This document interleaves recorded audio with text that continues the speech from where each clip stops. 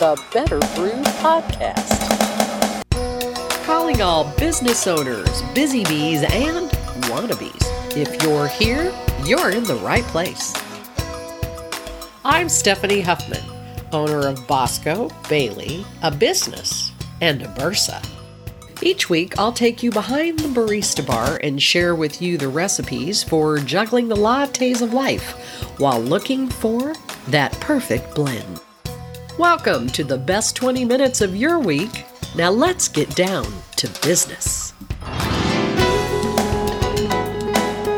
The Better Brew Podcast was started for people like you and me. We're trying to run a business, a home, and a life. Contrary to what some people might think, it's not easy, and sometimes we're just faking it as we're trying to juggle all of those plates. This month we've got something special. We're going to talk about the grid, and I'm going to take you through each of the 4 quadrants. If you've ever experienced a sudden crisis or dramatic life change, you know that universal feeling that often accompanies one. It's as if you're sitting on this carousel that just keeps spinning faster and faster and no one's at the controls. And just when you try to get off, you realize that holding on for dear life and riding it out is the safest option.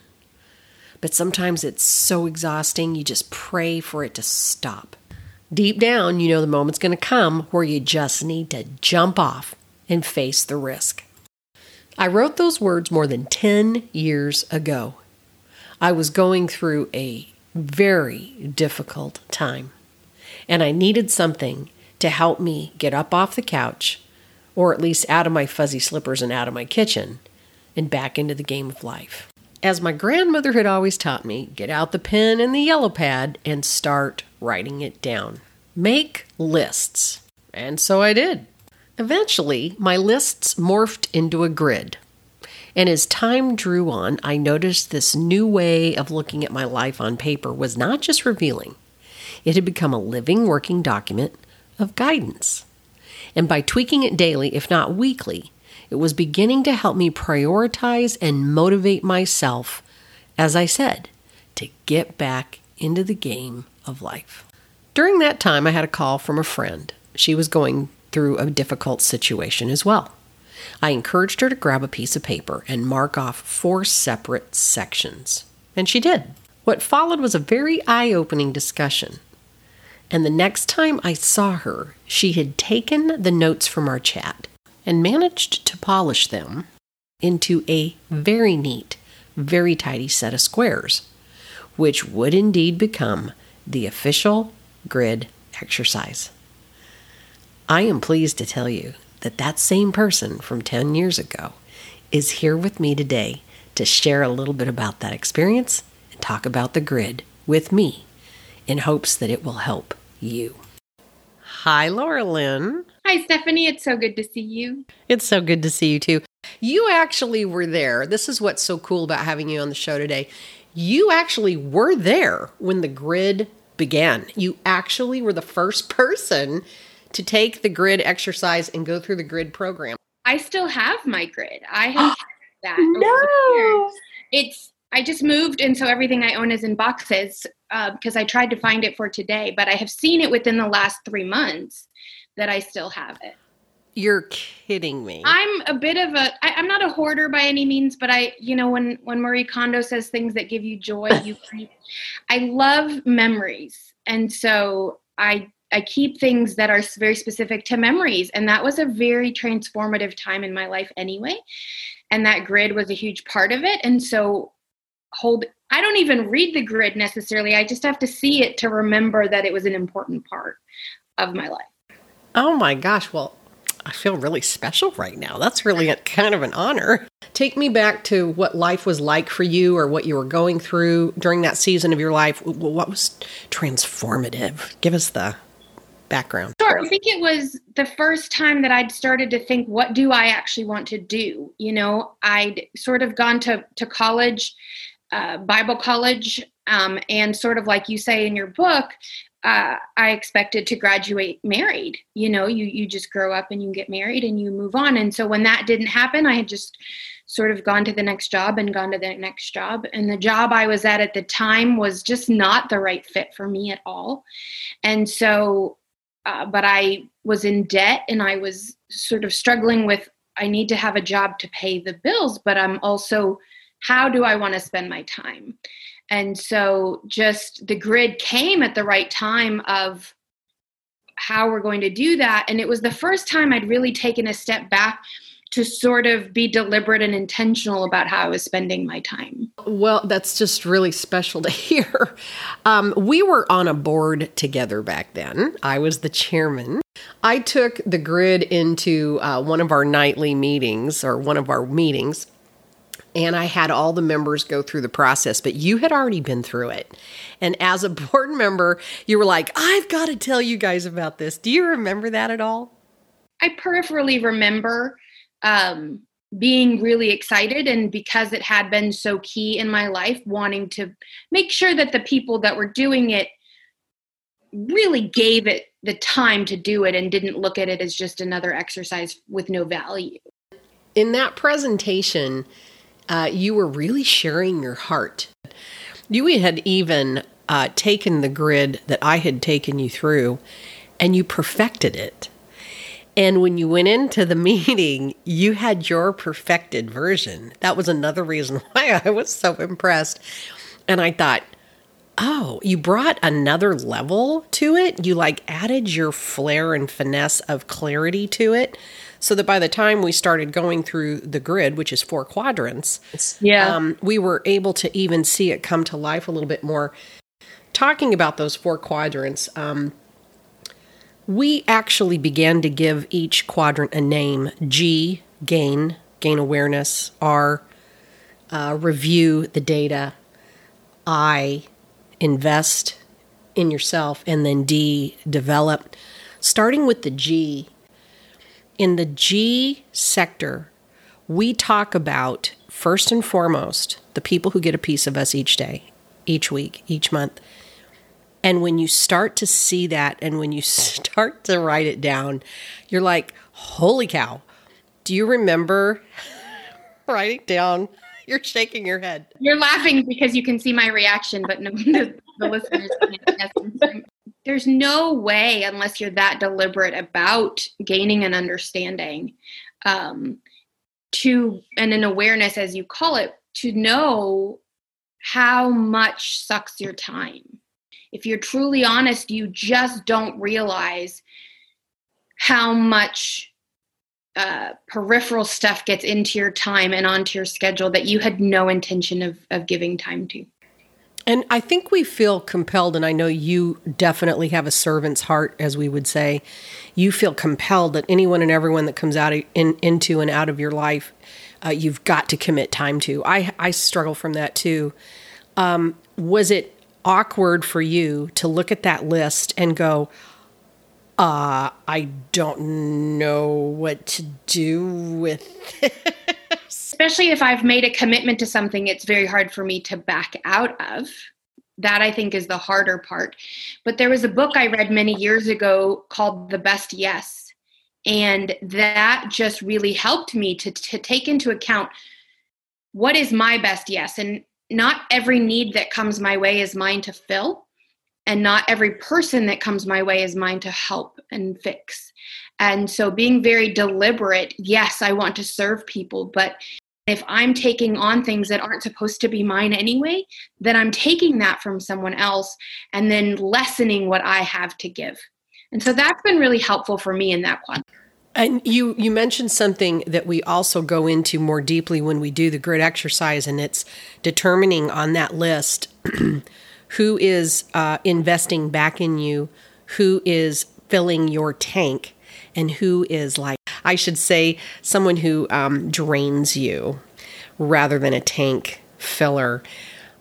Talk to me a little bit about that. As you mentioned in your book, I mean, it's not an exact formula, right? You can't look at a person and say, I'm only investing in you the amount that you've invested in me. But I think you have to realize, too, that there are people that will just suck and just drain. And if they're not actually gaining something from you, in the sense of they're not coming to you to learn something, or they're not benefiting and they're really just sucking you dry, then you have to reconsider if that's a good use of your time and energy. Boy, I look back and this sounds so harsh, but I think you can relate to this. Those people in your life who really don't get better when you spend time with them, but you have committed so many hours, days, months to these people, only to find at the end of that investment that there was no change in them, and you felt like it was your responsibility. Or you're really busy, it's the end of the day, and they want to talk for 2 hours, and you just don't have it, but you have this guilt that you should give it to them. And it's the grid helps you gain awareness of who those people are, and the exercise begins to help you understand really what to do with not only those feelings, but to do with those people. I think, too, the grid is a great tool to start that.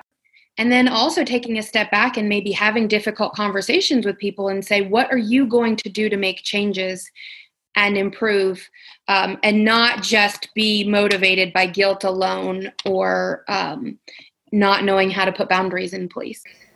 And I think you hit the nail on the head. The uniqueness to the grid is it is a different tool from the others because it is a time, energy, resources assessment tool. And we don't really take the time to look at where is our day going, where is our week going, where is our month and year going, and where are my finances really going. When we step into that second quadrant and do the second part of the grid, the second box, it's the R, review the data. You look at above at what you have listed as where your time is going with people, but we also spend time listing where we're going, what we're doing, where our money's going. And when you get to that grid, it's like, holy cow. It's like, wow, here is all this stuff on paper that I just didn't really see. And I know that when you pulled the grid out, you told me this week, it made me laugh. You said, oh my gosh, I pulled the grid out. And you said something, I don't know how you want to share it, but it was just kind of eye-opening to you that shows we need this all the time as a checkup, like a doctor checkup. I was laughing because, the explanation of the timing of when I took the grid first was I was in over my head. I had overcommitted. I had great plans for my life of what I wanted to do. And I needed to step back and say, which ones of these are actually going to be beneficial. And in many ways, I'm back there. And so this is certainly not a one-time exercise that you do and then you're great. It's really something you need to come back to regularly, especially if there's transition in your life. And so right now I'm getting ready to finish grad school. I really need to be deliberate about my awareness of where my time is going, but also what is it that I want to accomplish with my time, and are those matching up? Yeah, and that's the beauty. When we get to that bottom of that second grid and wrap up grids 1 and 2, you realize this is where my time, energy, and resources is going. And then the fun thing is when we move into the third quadrant, which is invest in yourself, we really get down to business. We really discuss what's in your heart. I call that box the vault. What's really in the vault? What really are your dreams, your goals, your visions? Back then or now, when you remember or look at the grid now and you realize if you want to invest in what's in that box that we put in that box, you can't if all your time, energy, and resources is going over to the other two quadrants. And when you get to this box of this is my vault, this is my hope, this is my dream, you're forced to make some adjustments. What was that like for you? Because I know it led to a transition for you. It did. But it's very different looking at it now. At the time, I think I was late 20s, maybe. And so what you think you know in your late 20s is so different than what you actually know. And I remember feeling all of this pressure to accomplish it all in one time, and to have big and grand answers. And I think that would be the greatest shift, I think, in looking at this is when I think about dreams, goals, passions and visions, I'm able to look out over the next 20 years and say, what can I accomplish now? What can I build on for later? What doesn't have to be done right now? So, I'm always dreaming of the next big thing, whether it's I want to be a vet tech and save all the animals, or I want to go and figure That's out fantastic. feed all the children. There's always some big dream coming, but it's really, I can't solve the problems of the world. And so in my little circle of influence, how can I take those things and move them forward? Not with an urgency of I have to do it all now, but how do I build on that for the next 20 some years? And thank you for that perfect, fantastic segue, because that's exactly what the fourth and final quadrant does, is it helps you develop, I know, thanks girl, it helps you develop, D, that plan to get what's out of that vault into reality, into the open. And back when you ended up really developing a plan, and you did, so much so that it led you to an adventure where you moved to a foreign country. Tell me a little bit about that. I mean, this grid really got me on a plan because I was in debt. I wasn't finding purpose, and I really just was a little bit lost. And I really feel sometimes that I thought life would just happen. You sort of take the next step and things fall into place, and things just weren't. I think we kind of feel I think it's human nature, I should say, to just feel life is going to happen the way we want it to. And then you realize, oh my gosh, that's totally not the case. And I think that that's the beauty of the grid, is it, like you said, it kind of woke you up to, oh, I have to make life happen. I've got to create the plan to make life happen. And I think the grid opens our eyes to that. Sometimes we just don't see it. And the grid, you can't help but not see it when you finish the grid. The visual of seeing it in front of you and regular reminders is really helpful. But so it just set me on a path of paying off my debt. I think it was 6 to 7 years of a path of just being really deliberate. I also created an obsessive way of tracking every way I was spending money. And, but I was able to, at that time, I moved away from Nashville and I moved back to New York City, and I worked for a company that I didn't really love working for, but they paid me a ridiculous amount of money. And then all of a sudden I was in a position of being able to follow one of my greatest dreams, and that was to travel to Africa. I lived in Kenya for 5 years. That was the reason I went to college. I received a business degree and a Bible degree with a specific dream of traveling to Kenya specifically. And so because of being very intentional with paying off money and how I was spending my time and sort of coming up with a plan, I was able to realize this dream of being there for 5 years. And so I've been back in the States just over a year now, actually. So is there anything else that you would like to share, or something that's on your heart or mind that would be helpful to people who are hearing this going, what is this grid and why do I need it? I think what I realized as I was thinking this through, and some of this in my mid-40s is just a realization of what life happens as you get older, but success looks different for everybody. And if we're chasing after what we think success is, but have never taken a step back for ourselves to define what that success might look like, then we're spending time and resources and effort in the wrong things. And so in the past year, I have really taken a step back and what does success even look like for me? And for me, that looks, I want to have a good life. I want to have a life that I'm able to serve the community. I'm able to do outreach. I'm able to have friends and family that I can pour into. And a job is part of that, but it's not the only thing that defines success for me. And so I think in part of this process, as you're looking at that invest quadrant, make sure you're defining success for yourself and not letting somebody else define success for you. That almost sounds like a Better Blend tip. What is your Better Blend tip today, Miss Laura Lynn? My Better Blend tip is to give back. Wow. It really has. This past year, I've volunteered over 100 hours, I think, at the local Humane Society. I've worked with a local food pantry. And it just is so affirming in life in general. And so the rest of my life shut down, as most of the world's did. And I still was able to stay very busy with these ways of giving back. Well, that's beautiful. Thank you for being a part of the show today. I'm honored. This was so much fun. So good to see you. You too. Let's do it again, okay? Anytime. All right. Thanks, girl. All right. Bye.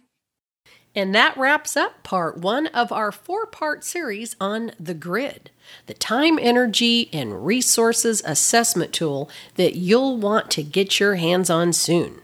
If you'd like to experience the grid, hop on over to Patreon and find me, Stephanie Huffman. If you sign up for the VIP plan, you'll receive a free one-time assessment and all the worksheets. Or grab a copy of my book at Amazon.com, When You Grow Up and Get Single, and check out part 4. And that, my friends, is what's been brewing in my brain this week. Can't wait to hear what's been brewing in yours. See you next week on the Better Brew Podcast. I'm Stephanie Huffman, wishing you not only a fantastic week, but that you'll find a better blend.